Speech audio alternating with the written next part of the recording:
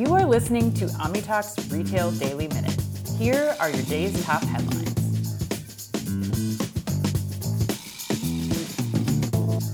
Headline 1 comes to us from an Amazon press release. In today's competitive landscape, offering round-the-clock, high-quality customer service is essential. Buy with Prime Assist, based on Amazon's renowned customer service model, enables businesses to provide 24/7 real-time support to Prime members who use Buy with Prime for their purchases. This service streamlines operations, reduces costs, and enhances customer satisfaction, all without the need for an in-house Buy with Prime customer service team. It even allows businesses to retain their brand identity. Notably, Wise, a smart home device manufacturer, saw a 25% increase in conversion rates after adopting Buy with Prime Assist. Customers using Buy with Prime can easily access live chat support, and businesses can benefit from valuable insights and insightful reports to nurture customer relationships. There's also no additional cost, making it a cost-effective solution for businesses aiming to excel in customer support.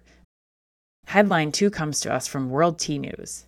Starbucks has unveiled its triple shot reinvention strategy, outlining 3 key priorities: elevating the brand, strengthening digital capabilities, and expanding globally. This comprehensive strategy aims to improve the Starbucks experience by enhancing store operations, increasing digital engagement through the Starbucks Rewards program, and leveraging technology collaborations with Microsoft, Apple, and Amazon. Starbucks also plans to accelerate global store expansion to 55,000 locations by 2030. The company aims to generate $3 billion in savings over 3 years, with a focus on efficiency and margin expansion. Additionally, Starbucks is committed to reinvigorating its partner culture by investing in employee growth and engagement. This strategy reflects Starbucks' ambition to drive sustainable growth and deliver value to customers, partners, and shareholders. Headline 3 comes to us from CNBC. Krispy Kreme is in discussions to expand its partnership with McDonald's, which began testing donuts at select McDonald's locations in Kentucky over a year ago. The collaboration aimed to assess customer demand and operational feasibility. While McDonald's has been focusing on coffee, Krispy Kreme has seen success in offering affordable treats like donuts. Talks have covered logistics, scalability, and commercial viability, according to incoming Krispy Kreme CEO Josh Charlesworth.